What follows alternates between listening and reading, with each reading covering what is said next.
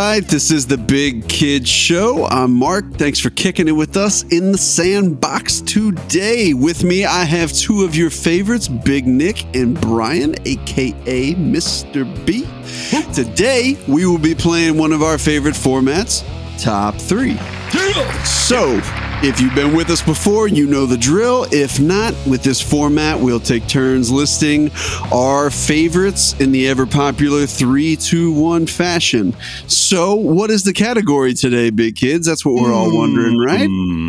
Well, today, we're going to kick it flat top style, I guess I could say. We're going with the top 3 board games of all time. Flat top style. Yeah. Flat top, like a flat table. You need a flat table to play a board game. Yeah, I actually just fade on Mark the Shark. There you go. There you go.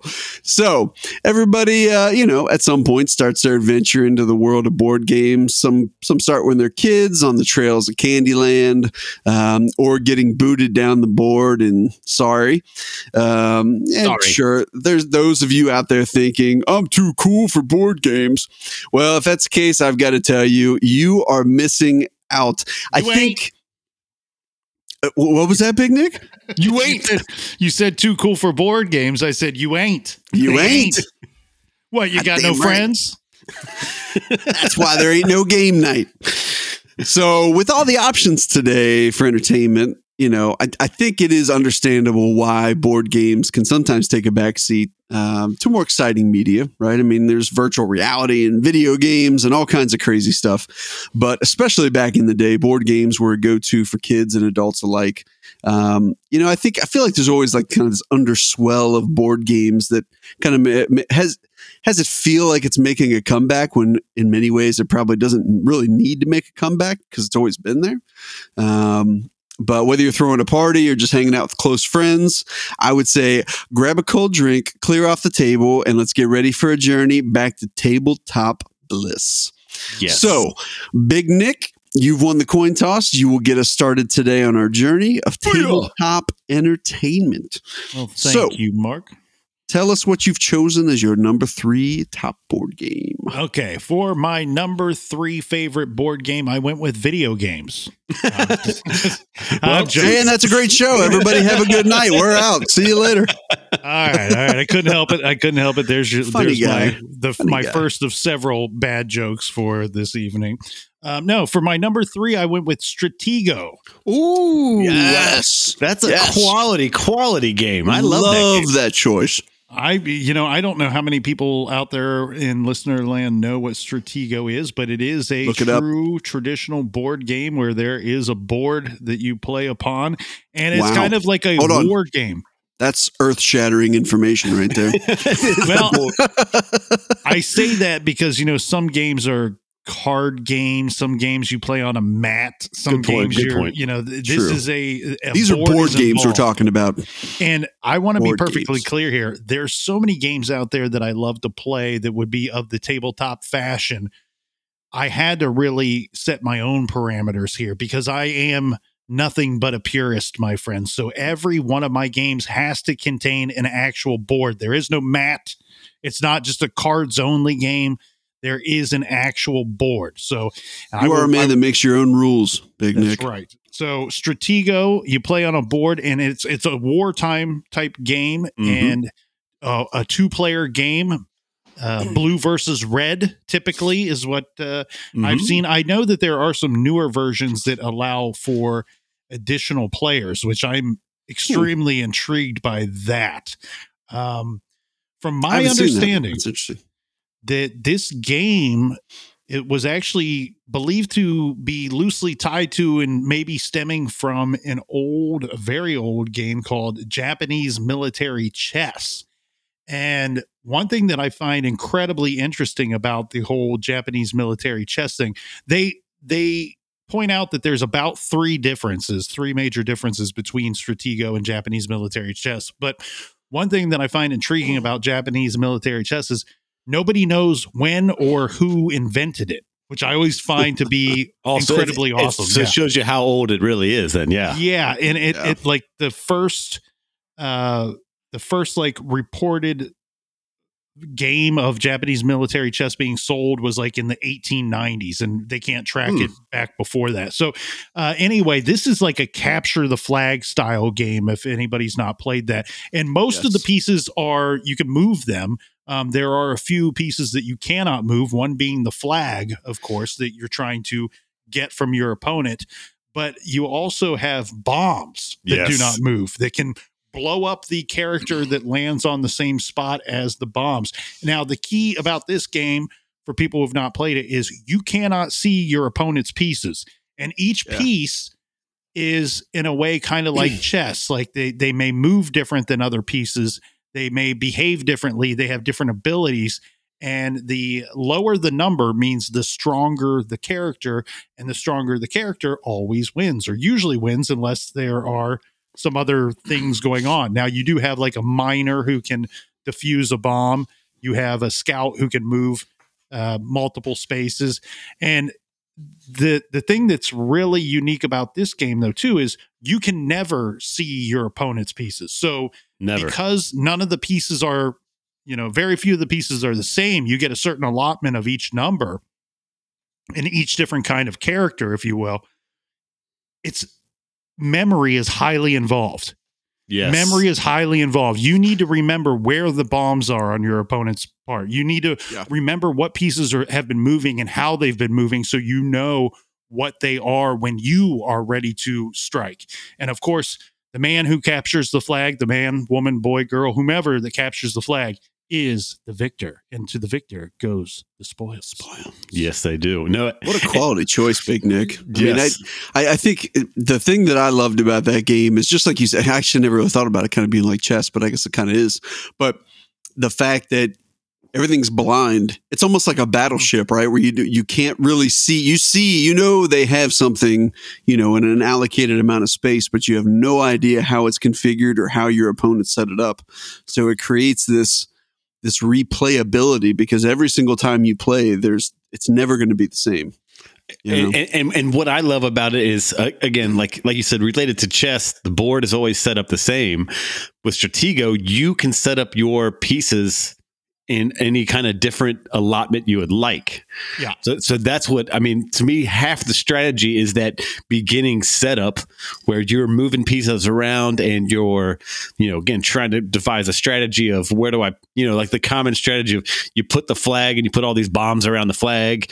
But I love that. And I think the trickiest thing I found is trying to find somebody that knows the game, because I've tried to teach people that have never played it before, and just not getting the strategy behind it, it's less fun versus someone that kind of gets it and understands all the little intricacies that Nick talked about with, certain pieces can do certain skills. And it's like, I don't know. I love Stratego, and I want to play it right now. I see a Stratego tournament in our future, gentlemen. Ooh, that's what I'm talking about. Like I said, there are now newer versions where they are built for 4 players. Now, the thing is, the age range on this game, and this is going to make me seem like a bit of a simpleton here, but this is not that simple of a game. It's age is for 8 and up, ages 8 and up. And I do remember playing this as a young boy, a wee lad, as a wee Nick. Yeah, there we go. And I remember playing as a kid, but the ages are 8 and up. But to give you an idea of how difficult this game could be, the board is basically 10 by 10 squares. So you have 100 squares, and each player controls 40 different game pieces. So when you're talking about memory and taking turns moving your pieces and such, you're trying to keep track of 40 different pieces that your opponent controls. And it's kind of, what would you say there, Mr. B? It's probably like a World War I, World War II style game. I remember World War I. Yeah, I think I even thought, because it's something that I want to say it came out like the early to mid 40s. Yes. And again, I don't know the exact date, but so you're probably 1946 is what they believe to, what I found in here. And so it could have been designed before. So kind of, even like if you look at the pieces, the original ones, it felt like a very World War I, World War II type game. I mean, just the way even the little characters like were etched into the pieces, it reminded me of that a little bit. Maybe even before that, like kind of even like because you have like Revolutionary War style. A general, a colonel, major, lieutenant, sergeant, minor, scout. Like none of them were, you have the spy. I forgot none of them were packing like an assault rifle. They all had like bayonets and stuff. So it felt older. Yeah, it definitely felt like. Now that I said World War One, I'm actually going to take that back. I think it even goes further back than that. But that was part of the fun too. I mean, it's not like it's a video game where somebody's got a rifle and they're just mowing everybody down. I mean, you got to use strategy. And I think the ranking system is good. And then do you guys remember, like, if you hit a bomb, did the bomb go away or did it stay there? I'm pretty sure it stayed there, right? So you had to remember. It stayed there, and then you had to run a miner to it, which was a number 8. And the way that it worked was anything that had a lower number than you, if you met up on the same square, whether you attacked or they attacked, the lower number won. And 8 was a pretty high number because it was numbers 1 through 9, I believe. And then there was the flag and the spy. Now the spy would be beaten by anything, whether he attacked or not. But he could take the marshal if he attacked. If you could sneak your spy in there, he could take the marshal. Now, if you had two same numbers that met one another, if you had two marshals, which would be number 1, they would cancel each other out. They both get removed, right? Yeah, I think so. Yeah, so that's just a lot of strategy on who you send in, and obviously you don't send in your highest guy, but I love that strategy and like the pre-thinking before you even start playing. I love that. Yeah, great choice. Fantastic choice. All right, well, let's move it along. Mr. B, why don't you hit us with your number 2, sir? My number 3, though, but yes. Number 3. Yeah. So I'm going to choose the game that has probably started more family fistfights than any that you could ever think of. We're going to go with the good family fist fight, the ever classic Monopoly. Oh yeah, and tell me you haven't played Monopoly and possibly getting into. It starts with a verbal argument, and then somebody's flipping the board, or someone's going nutso. So we played that a couple years ago on New Year's, Mr. B, but I think one of us passed out. But that's neither here nor there. Big Nick is bubbling with something.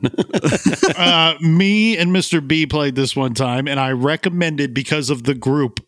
I'm a good judge of character, and I took a look at the group of people involved, and I said, this is a bad idea. This is going to end badly. I don't want to play this. I do not want to be involved. And was I right? It ended badly. There was an argument. The game did not end.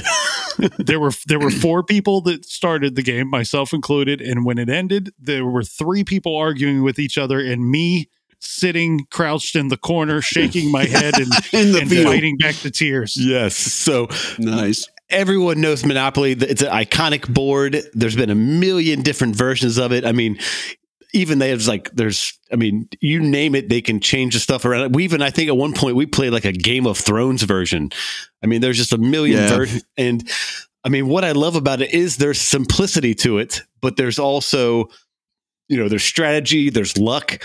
It's actually tied from when I did a little bit of research.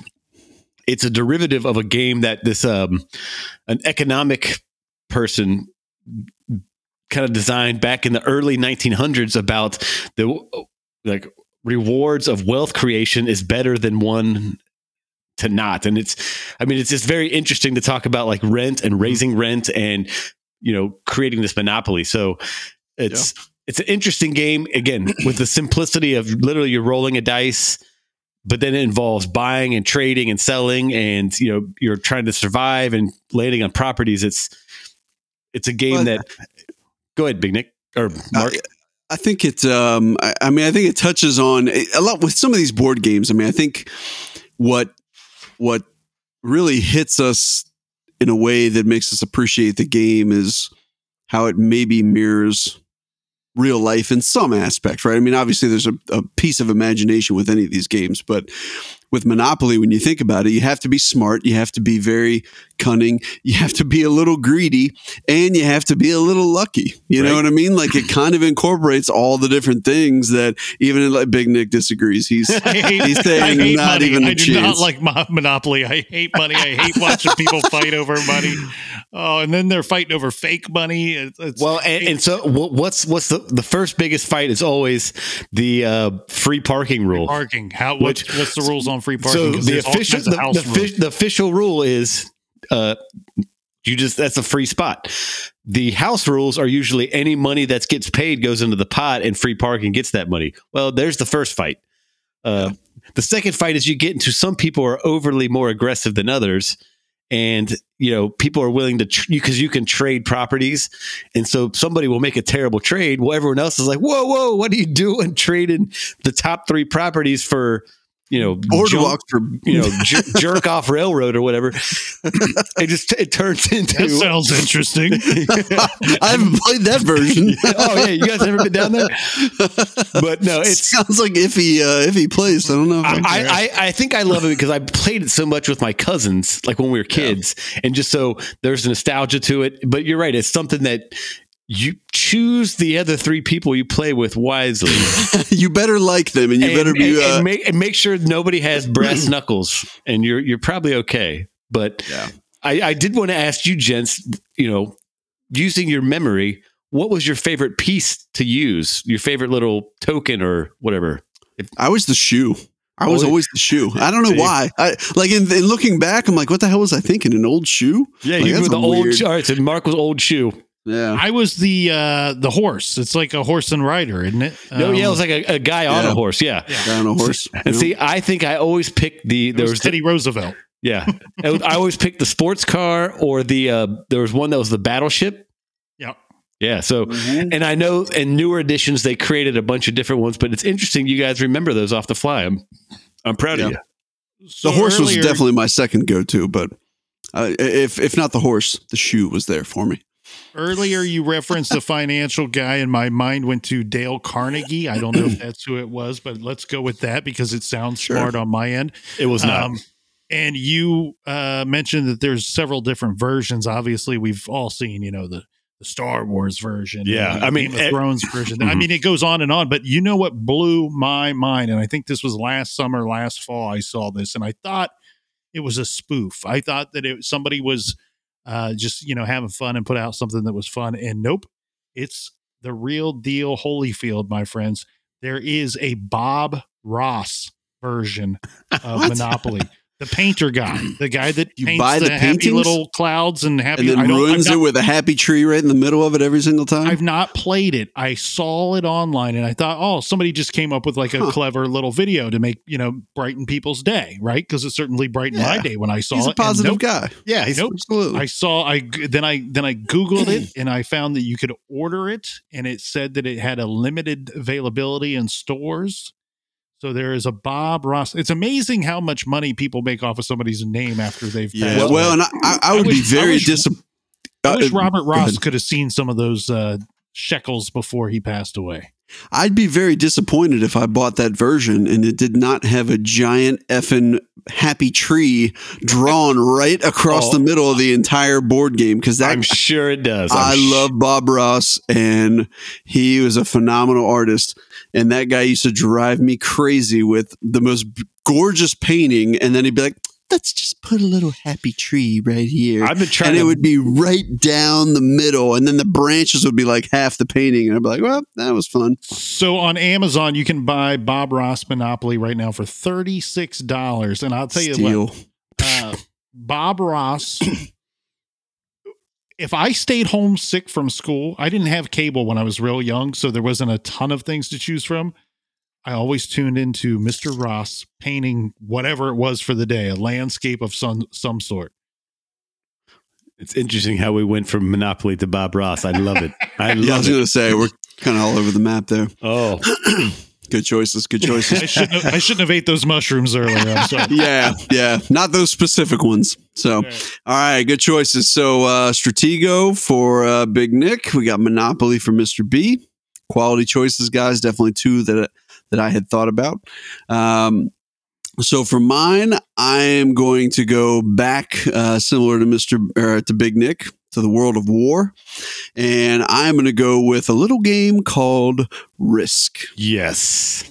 So Yes. I don't know. It sounds like Mr. B is absolutely familiar with this game. I remember the first time that I was introduced to this game, and I was probably like 8 or 9, which I think the age on this game is actually 8 and up. But it's a war game.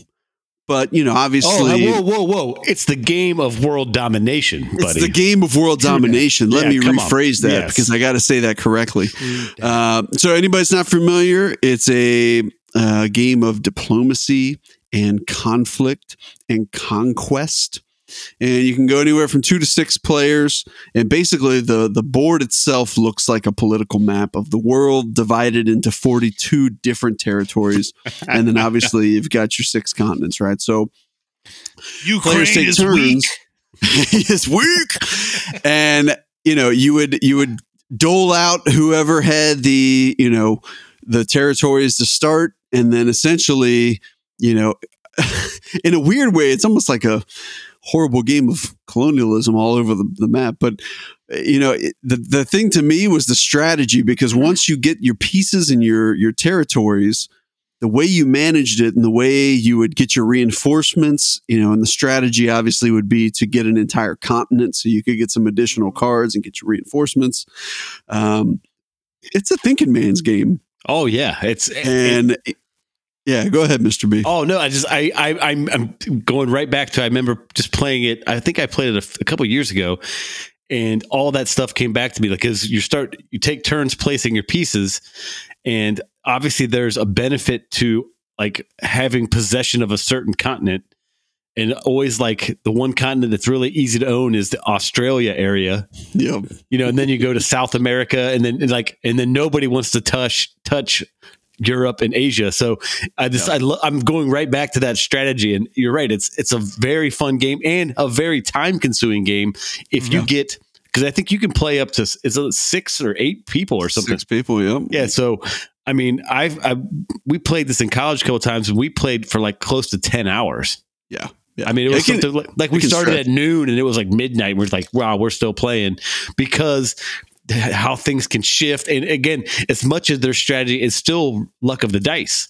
So, you're battling, you roll the dice. I mean, you could be on a hot streak or a cold streak, no matter what. Yeah, because the amount of dice you could use in the attack or defense depended on the amount of people that pieces you had in that territory. Mm-hmm. And it was always interesting because you could see somebody loading up their border, so to speak, and you'd be like, okay, are they about to attack, or are they trying to defend so that they can attack somewhere else? You know what I mean? It was, you could play mind games with people. You could really like do a lot of really interesting things with, again, to me, the biggest thing with games, and it'd probably be a theme throughout all my choices that I pick, replayability. And a lot of these board games have it, which is why they're so timeless and why they're so popular. But, the ability to be unpredictable within a set of rules. You know what I mean? So, yeah. And that's a fun one that because you can have a lot of people playing. And even if you are not really into game strategy, you still can kind of get the hang of it pretty quick. I mean, you might not do it. You know what I mean? Like you could throw someone in after, hey, I'm going to give you how to play it real quick. They probably can play and at least have fun. They probably will get murdered by someone that's a pro, but it's still a game you can play versus, trying to play chess against somebody that's a chess master. Good luck, Yeah. Have you guys ever played any of the, a lot of people with the traditional Risk, because Risk is another game within the last like 10 years that they've made a lot of different themes. Oh, yeah. They've splashed in a lot of different themes, and it's really just traditional Risk, but with a different theme. Now, one thing that I do love is they've really amped it up. Like I actually own Risk Europe, which is a completely different game. It's a more advanced version. And then they also have Star Wars Risk, which is actually, you think that it's just Risk with the Star Wars theme. No, it's an entirely different game. Like if I set it up for you right now, different board and everything, different board, different pieces, different gameplay. We would have to sit down and read through the instructions. Oh, wow. Okay. Now, I didn't know that. Aside from that, let's go back to traditional Risk. Did either of you guys ever play the other versions? Because within that box of traditional Risk, there are other versions. You can play Mission Risk. Have you ever played any of the missions? I only did the traditional. So the way that the missions work, it's almost like it's weird because you feel like you're playing like a board game, video game type thing. Because what it does is it gives each player, let's say we got 4 of us playing, game of world domination. We're all trying to dominate the world, take over the world, right? No, with Mission Risk, we each get a different mission card. You don't know what my mission is. I don't know what your mission is. And whoever achieves their mission first wins. So what's weird is you get this weird, chaotic board where you can't figure out what the other, and it is possible for 2 people to share the same mission. Yeah, oh yeah. It's not likely, but it's possible. Is that only with newer versions, or is that? I don't they remember. had that all. They've had that all along, and it's fun because it's a little bit faster game. So again, a lot of people are like, "Oh, this is going to take 8 hours pass." Versus if you do something that's a little quicker, like an hour. But yeah, I've played it a few times, Big Nick, and I like the mission style too. It's fun just because it's a little bit different strategy. Because again, you're not trying to take over the whole world. You're trying to like take over a certain territory with X amount of men or whatever, And I have at times when push comes to shove, I've actually played Mission Risk with just a total of 2 players. Like you can definitely play with 2. Yeah, doing that. Hell yeah. The other version of that, and say inside the same traditional box, because the regular rules for Risk are that you pass out the cards and then you put an army on each territory of the card that you receive at random. But there's also a version that is in that instruction booklet that says you can play election style. Election style is almost like a draft where there's no cards that's given out telling you what territories you have at the start of the game. It's a land grab. It's like, okay, it's Mr. B goes first, then Mark Landshark. I like that. That's cool. And you pick, but it's funny because Mr. B said earlier, you really want to, most people avoid Europe and Asia because they're so hard to contain and keep.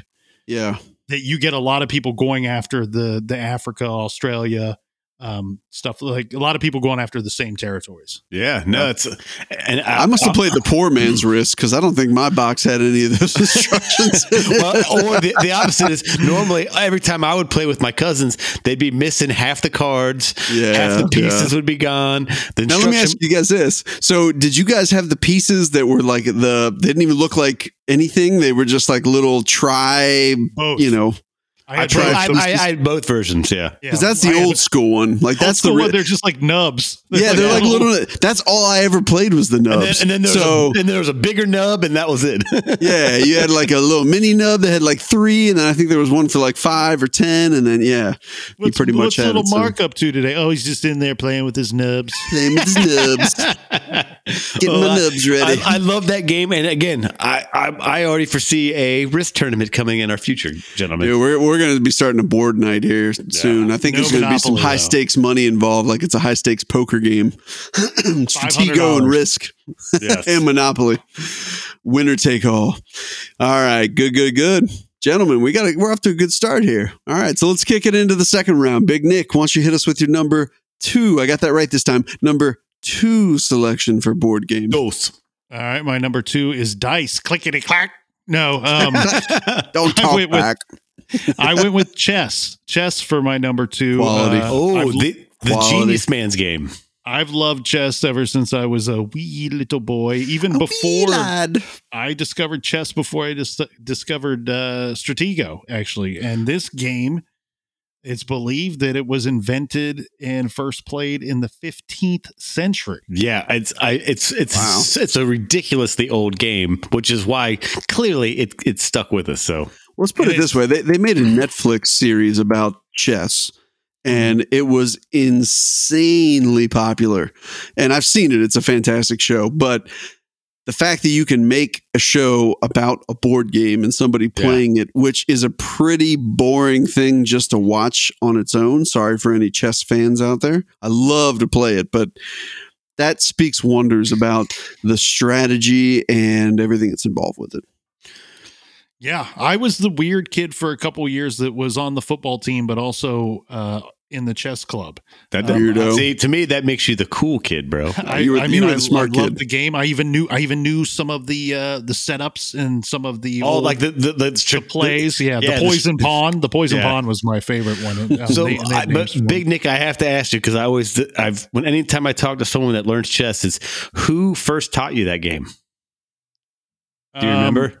I first learned chess at my cousin's house. See, so there's always like you can pinpoint an older cousin. He was about 3 or 4 years older than me, and he had played for a few years. And then I played hardcore for a while after first learning. I must have been about 7 or 8. And I played hardcore after first learning, and then you got dumber. No. Then I remember it was like it's all downhill from there. It was like Cub Scouts. One of the fathers in my den, or whatever they called the group of Cub Scouts, he was like a ranked chess player. Oh, okay. Wow. There you go. Really brilliant guy. I think he's an engineer or something like that. But it was his turn, his family's turn to host the Cub Scouts, our little group at his house. And usually the parent would pick the activity for the night, and it has to be something educational. And he taught us how to play chess, and I got to see chess played at a whole different level. Oh yeah, and that's when I really, really fell in love with it. Good, yeah, because it's one thing. It's like learning the game.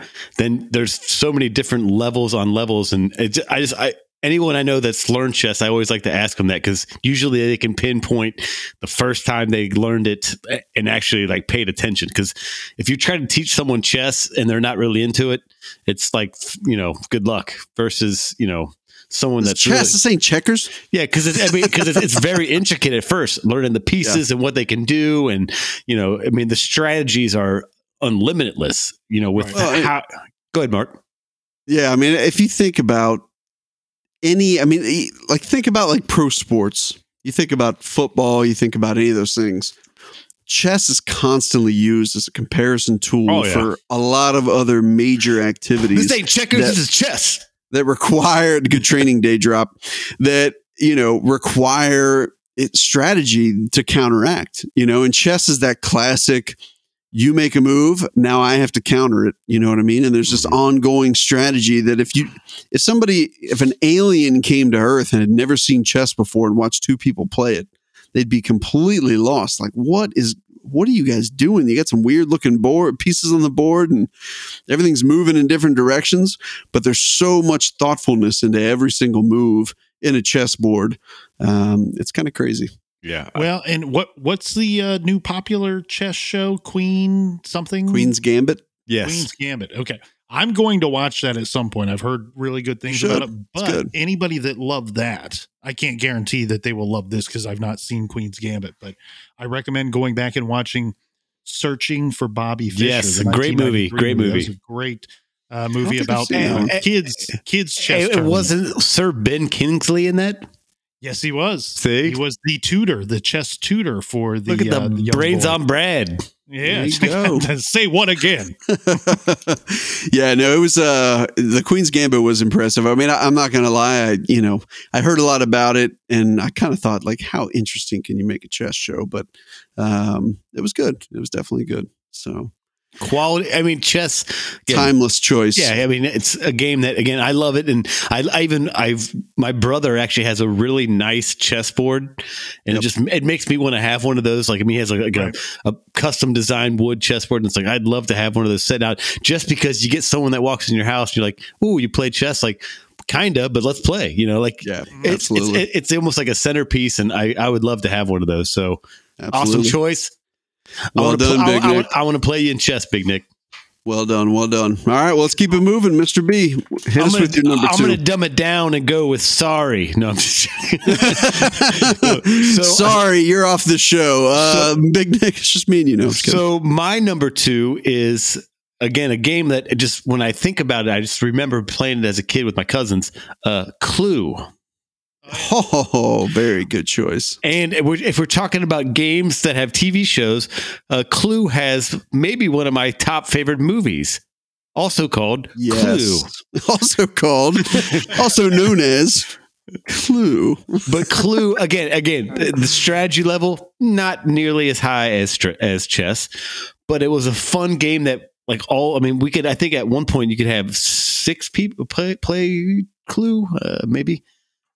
6. And if you guys remember, it was there's a murder and you're trying to solve the murder. You're going through different rooms and you're trying to solve who did it in what room with what weapon. Yeah, I love Clue for that. I love the little it had the little weapons and the little pieces. So again, a little lead pipe and a little gun. That was a fun game. And I don't know if you guys know what it initially used to be called. Cluedo. Really? Cluedo? Yes. Glad they changed the name of that. Yeah. So Cluedo at the end, but it was Cluedo. It actually came out in 1949, so it was a pretty old game. Wow. But that was one that, again, just had a fun time. Like all my memories of playing. I actually played it with my brother and a couple of people, maybe 4 or 5 months ago.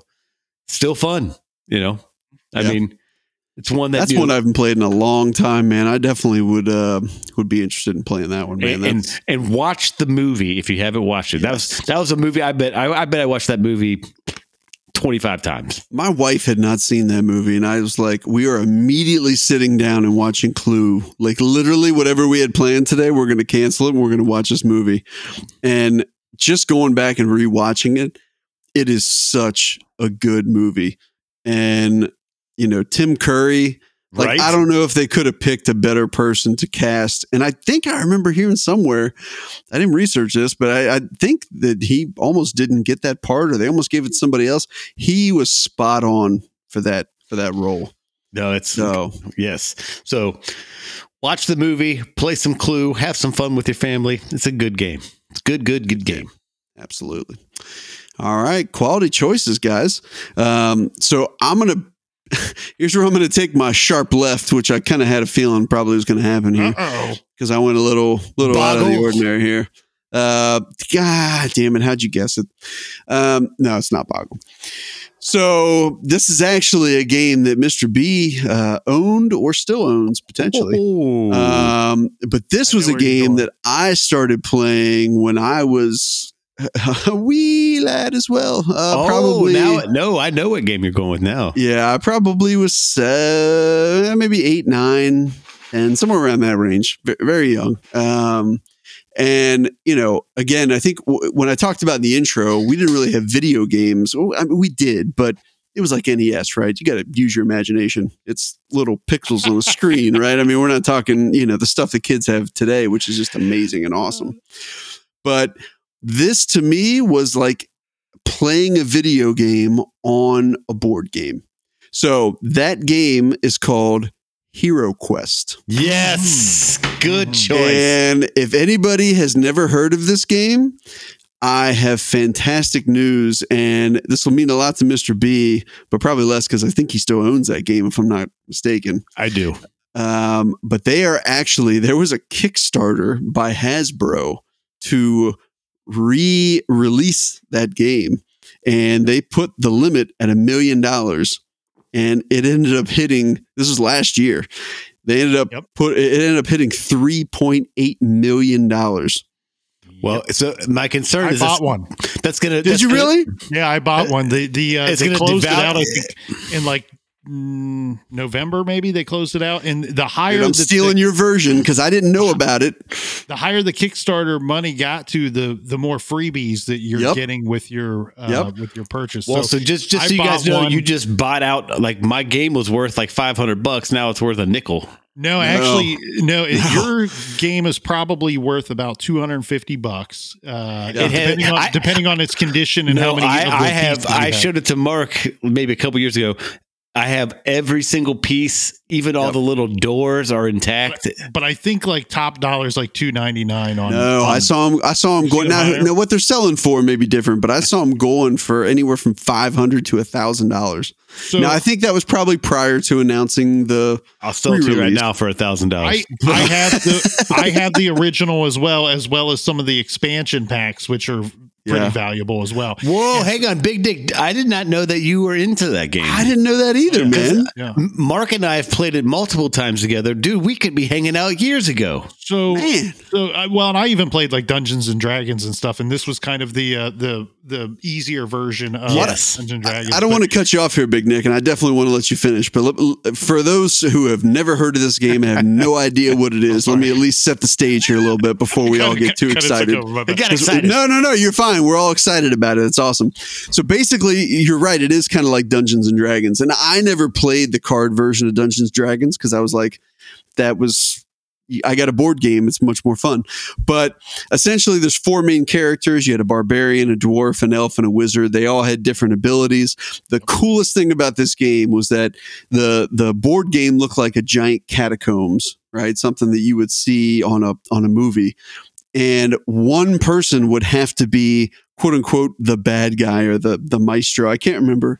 I think they had a name for exactly Dungeon what it was Master called. or The something Dungeon Master, yeah, whatever it was. And you literally had a giant cardboard shroud in front of you that you put in front. And you had a map, and it was drawn out on the map where everything on the board was that only the Dungeon Master could see. And the back of the Dungeon Master board or shroud had all the values of the different, minions that you would control, the orcs, the goblins, all the crazy stuff. And to me, the most genius part of the game was the fact that the only thing you could see on the board when you controlled the heroes was what the heroes could see. That was like the most underrated, brilliant part of that game, because it was very like, if you think about Catacombs, you're in a hallway and all you can see is what's in that hallway. And there's a door up and to your right, but you have no idea what's inside that room until you walk in. Yes. And you go, oh shit, there's a bunch of dudes in this room. Yeah. Like, I mean, I'll be honest, a treasure chest or something. Yeah. Yeah, I probably haven't played this game in like 15 or 20 years. And like, I just get like psyched up even thinking about it. Mr. B, we're going to have to pull your version out, or hell, Big Nick, we're about to pull out the version you get because it starts shipping here soon. I got the expansion packs on the original version too. So, dude, such a cool game, man. I think the best way to describe it, the way I always thought about it when I'd have to describe it to somebody that's never played before, and it was an easy game to talk friends into playing that had never played before, because you'll be like, all right, I'll just be the dungeon master, and all you have to do is be the hero. It'd be easy, and it will be fun. But it was like, for people that have not experienced it, it's like Zelda. When Link is in the dungeons, when Link is in the dungeons and you don't have the map to know what rooms are rooms, and there's secret passageways, there's booby traps, there's all kinds of monsters. Booby traps. Except for you get to have a party of 4 people. So you could play like you and a buddy, and each man 2 of them, or you could have 4 people and walk around, and there were multiple quests too. So I don't remember how many quests, maybe it was 10 a or 12. ton. I think it was more than that, man. There was a huge book of them. Yeah. Like it was extensive. I mean, that's a perfect comparison, Big Nick, honestly. And what I remember, my cousin turned me on to that one is because it's like a less intense version of Dungeons and Dragons. So, I mean, obviously people that played Dungeons and Dragons love that. And I never was against it. I just never got into that immersiveness of a game versus this one was like, you could still get some of the coolness of role playing, but not have to take like 9 hours and develop all these characters. It was just, all right, you're the barbarian, you're the wizard. Let's solve this. But I think it was visual too. Like, I mean, to me, Dungeons and Dragons, you've got the cards, but it's just the cards. Versus, like, I mean, in this game, it depended on what version you played. There was a million different versions of Dungeons and Dragons. Some of them actually had dungeons and mats and figurines and stuff. And with Hero Quest, you had the miniatures. But you also had like furniture that filled. I was about to say there's chairs and there's like a door and mirrors. Yeah, and that's the stuff that. And all the monsters were like incredibly. They looked really cool, for pretty detailed for short little miniatures there. The new ones look legit, man. Until I researched this, I had no idea a new one was coming out, and I wish I'd have known, because I'm not going to lie, I would have totally nerded out right there with you, Big Nick, and totally bought that because it looks amazing. And with the refresh, I love that they said that they're not changing a ton of stuff, but the detail level looks insane. And I definitely, fellas, we're about to have some serious game nights in front of us. Like we're gonna make this happen. Faux show. Nice. Your request night. I love that choice. That's a good one. And again, deep track, because not everybody knows that game. And absolutely. It's funny. And then we'll move on there was a guy I used to work with that was big into role playing games. And he's like, oh yeah, you have that game. It's worth a bunch of money. And he's like, I'll give you $20 for it. $20 you paid more for it. It was like $60 to buy it when we were little. And it was not cheap. I Googled it when I went home, and this was like 10 years ago. And I saw him selling for $200 something. So dude, there's one on eBay right now for a 1989 version for $599. Hey, yeah, I've seen places where people are selling just the miniatures that they have left over, and that's still like $80 or $90 just to get like. I want you guys to see mine because mine's in pristine condition. So, yeah, I mean, if you guys want to make an offer, $1,500, we can talk. So I have a confession. I have a confession to make. You stole mine? Boy. No. Oh.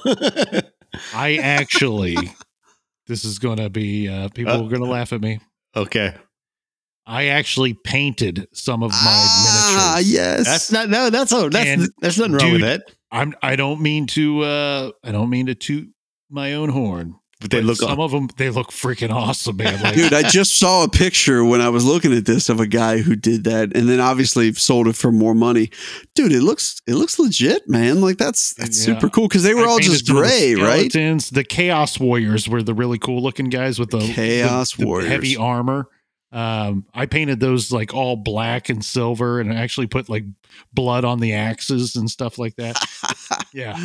Hey, I'll show them to you, Mr. Smith. You'll love it. No, that's awesome, man. I think that's awesome. Yeah, keep it up, bud. That's sweet, man. Keep it up. I didn't do it earlier today. Keep it up. Keep it up. I did this like 30 years ago. He was almost late to the show. He was like, I'm painting the barbarian's crotch. What do you want me to do? Keep it up. Keep it up. All right.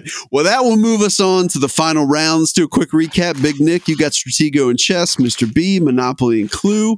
I've got Risk and Hero Quest. We are on to the number ones. This is the big one, guys. Boom. Let's bring it down. Big Nick, what you got, sir?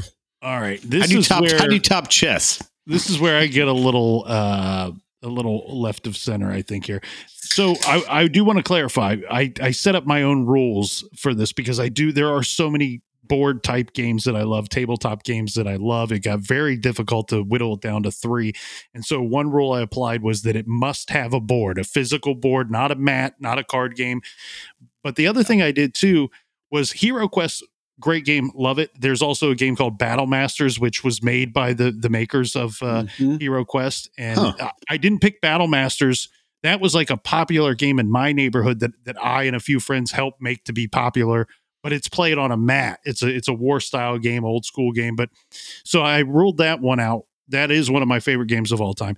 I ruled out Hero Quest from the top 3. One, because and Risk as well, because some of these games, they really lose their juice if you only have 2 players. Yeah. And good point. A lot of these games, like, and they're not even that great with 3 players. Like, you really want 4, 5, or 6 players. The more, the merrier. The better the game. And sometimes it's just too darn hard to corral enough people to make it a fascinating game like Risk. I loved playing Access and Allies. Oh yeah, have fun with that with 2 people. Yeah, you need like 6 or 7 to play that one. So you better have a cot. Yeah, that's a great cot. Or that's a great game. Risk is a great game. Hero Quest, great game. But those games didn't make my list because it got too cumbersome to try to assemble a group of people to play. So that's why I went with Stratego and Chess. Now, where I go left of center here is a board game. Well, you're disqualified, sir. And it's a game that everybody will know. And there's many different versions of this game. And heck, you guys might have played earlier this week or a couple weeks ago. I went with darts. It's played on a dart board, my friends. Played on a dart board. That's borderline cheating. My man, but we'll allow it. He's thinking on a 4th axis. I went with darts because darts is a fantastic game with 4 people, 3 people, 2 people. Heck, you can play darts by your damn self if you have to. I played as a kid and I still play as an adult. I don't pretend to be good, but if I'm having a few beers and I'm hanging out with some buddies, it's a lot of people like cornhole. Darts is my favorite bar/drinking game out there. And it's I guarantee if we looked it up, darts is a game that's been around for a long time. Yeah. And you know what? But Big Nick, I love your creativity because you're right. It involves a board. It involves a board. It is a game. And I think you might have blown Mark's mind. Man, I'm trying to process this because I feel like Big Nick should just be disqualified from the whole show for picking darts. It's a board game. There is a board. Can you play darts without a dart board? I'm going to allow it. Oh, thank you. Oh, thank you. I didn't know it was a quiz. Well, it is now, and I'm not going to hit the eject button. In on darts. And Big Nick again. So like my brother has a dartboard at his house. So frequently, even if it's just we're hanging out talking, we'll throw in a game of darts just mid game of tarts. Game of tarts. I wouldn't tell people about that. Tarty. We'll play a game just while we're chatting. You know, like not even a competitive game. We'll just kind of toss darts. Because you can do it like kind of casually. 501 cricket. And so that's what I love about now. Obviously, you get into really competitive darts. It's not as much fun if one guy is exponentially better. You know what I mean? Like, kind of like with chess. Like, you know, if you're an amateur and you're playing some grandmaster, well, that's not fun. But darts, I mean, still anyone has a puncher's chance. You know, mark this under stats I'd like to collect. How many bar fights have started over darts? I bet less than billiards. Yes, I would agree with that statement. Agreed. Second stat I'd like to collect. How is it? Well, not even stat. I take that back. Just a statement. How has there not been more injuries in bars related to darts with people drinking? You know what? I want to throw this in there that I think that has ended with more fights than darts and this would be in like the last 5 or 6 years. The ability to control the jukebox with your phone and jump people's play. I've seen that result in some pretty disgusting shouting matches. How do you know who you're fighting, though? Who bumped my Stone Temple Pilots? No, because there's some meathead that does that. They're like, who jumped my song? And then some other meathead at the other end of the bar raises their hand. And you're like, oh, this is going to get played Katy Perry. I'll have another drink, bartender. Yeah. Because I want to watch it go down. Yeah. Another martini. No, hey, darts, great game. Choice. And again, skill level, a very high skill level game there because, I mean, as much as you talk about strategy, I mean, really the strategy is hit the part you're trying to hit, but amazingly difficult for as close as you stand to the dartboard. And you get into, I mean, that gets into level of equipment. Like, have you guys ever played with like high quality darts before? Oh yeah, yeah. I played once with like somebody was like, yeah, these were like $250 darts, and I was like, oh my gosh, I don't think I've ever played with $250. I had a buddy that brought darts. Yeah, this guy had these like high end weighted perfect. Yeah, I mean, I still sucked, but I mean, I could be like, don't touch them. Yeah. So good stuff. Yeah, great choice. I still don't think it's a board game, but Big Nick, I'm gonna take a step back. There's a board. It's a game. I'll give it to you. I see, Big Nick. I'm gonna go critical thinking. I love your creativity. Board game. Yeah, it's a dart board, and it's a game. All right, board game. All right. Big Nick, love your style. All right. Can I rock out my number one, Big Mark? Let's hear it, Mr. B. Let's move it on. So, I'm a wordsmith. You guys know that, right? Absolutely. Certainly some kind of Smith. Yeah. And, we got jokes. And I'm going to go with the ever popular Scrabble. Ooh, Scrabble. Wow. And not what I expected. Yeah, maybe not, because you don't even know me, man. No, so Scrabble. You never knew me. The reason why I love Scrabble is you can play it with 2 people. You can play it with 4. What if you can't read? Well, then you're not going to do well. But this is a very old game. I mean, I think this game, 1938-ish. Which is amazing it took that long because we've had words for a long time. So not to cut you off, Mr. B, let me add to the stats I'd like to collect. How many words have been made up during Scrabble that don't actually exist? Oh, that's what's half the fun is It's in the millions. You put a word down and they're like, oh, do you want to challenge that? Bring the What's thunder. tut? I don't know what a tut is. Well, it's like King Tut, right? Mhm. No. And obviously, just like chess, there's different levels of skill. So, I mean, you get into the professional Scrabble people, and they have the Scrabble dictionary memorized. There's professional Scrabble? These guys are crazy pros. That's a whole universe I'm not even privy to, man. Do some research, read a book, Read a book. and then play some Scrabble after you read that book. All right. But All no, right. Well, I love some Scrabble, and especially you guys remember the old Scrabble when we were kids? It was just the flat board, and the pieces. Every time someone bumped it, the pieces shifted. Oh yeah. Well, so I have it the upgraded board that swivels. Yep. And it has the pieces kind of lock in a little bit. It's the plastic grid. Yeah. Oh, night and day. Like once that came out, I was Wow. like, pfft. I don't know if I've ever played the upgraded version. I Oh, think yeah, all I it's- know is the So old school. yeah. So you like set your piece in, and it kind of locks in a little bit, and you can swivel the board so it faces you. Huh. Oh, That's probably why it wasn't my number one. I always thought it was a bad design, Yeah. and then I I was mean, constantly reading words upside down. Like, what No, the hell word is that? I love playing it because just because it's. I mean, it's fun. There's some strategy and there's still a lot of randomness to it because you can be great at it, but who knows what letters you're going to get, and who knows what Right. the guy's going to put next to you. So I love that part of it. That is, you have to creative think on the fly. Of even though I think I have a word, and then Nick plays the word "but." I'm like, oh, Now look, And I then love play Scrabble. tut. When I play, I insist that there be a medical dictionary on hand. That's just how I roll. But yeah, fantastic game. My grandmother played. She was addicted to Scrabble, and that was one connection that we had. Like when Awesome. I hung out with Grandma, Yeah, that's cool. I would challenge her to a game of Scrabble, and the woman would light up like you never Throw seen. down with grandma. and, Oh, yeah. and she's probably stomped you in the ground, didn't she? Yeah. Yes, and I mean, she had like friends that she played with several days a week. Oh, dude, you that's no awesome. match. You were no match. She was Words with Friends before that was invented. Exactly, and that's what I like about Scrabble because it's much lighthearted game than Monopoly where you're trying to fist fight everybody. Yeah. It's I mean as much as you're battling everyone else, it's really just you versus yourself.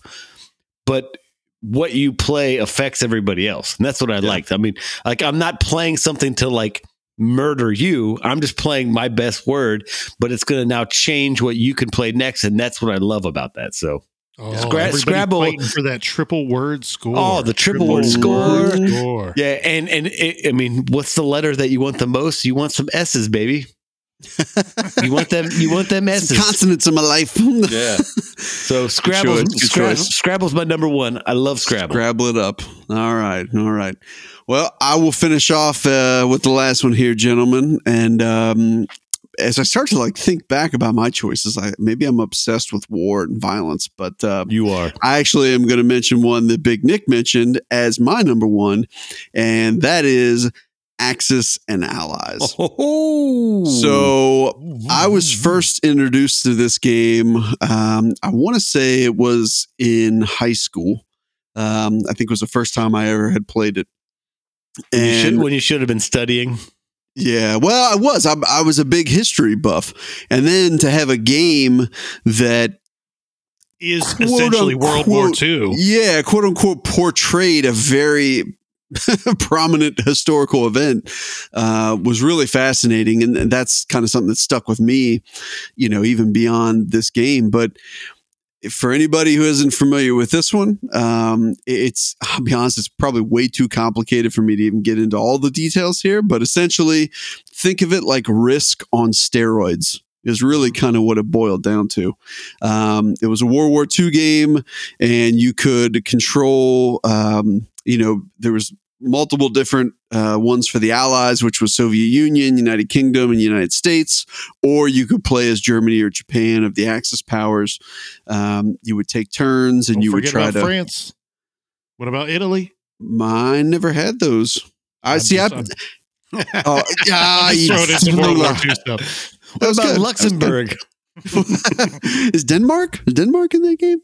No, Mark, I remember. So that was one that I've only played that a handful of times, but yeah, it's a lot more intense. You had planes, you had tanks. It was very, very cool. You're not there was so much strategy involved. Yeah, much strategy. You're not knocking out a game in an hour playing that one. No. So funny story. So that's more of like you're setting up your board and you're probably leaving it for multiple days. That's exactly what happened. Yeah. So when I used to play in college, we had one room that like nobody lived in. It was just like the hangout room.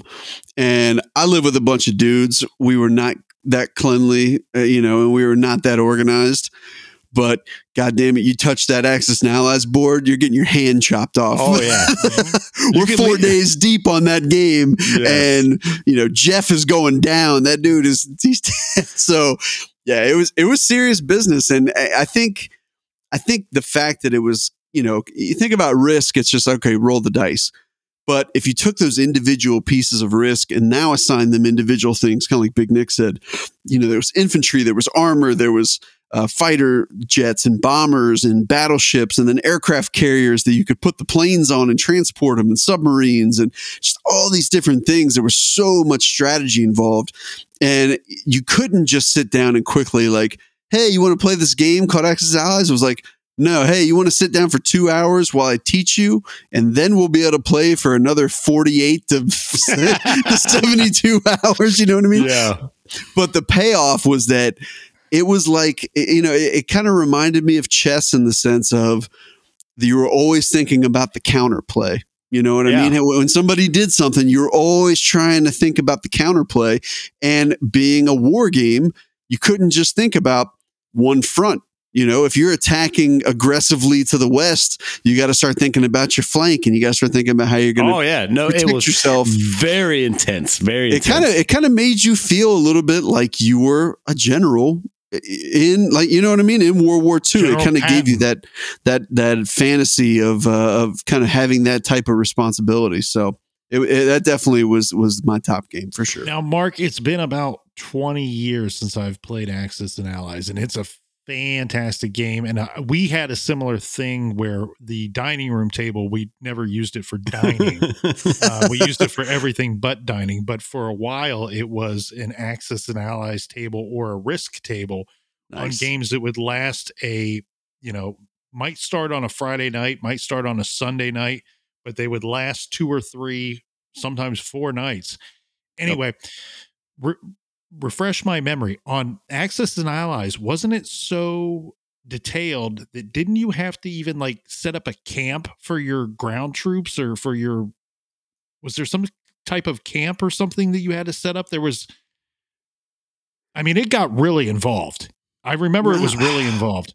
I don't know if I'm mixing that up with another game. Like I said, it's been about 20 years. Yeah, I don't remember that piece specifically. Now the thing is, they came out with the first version came out in 81.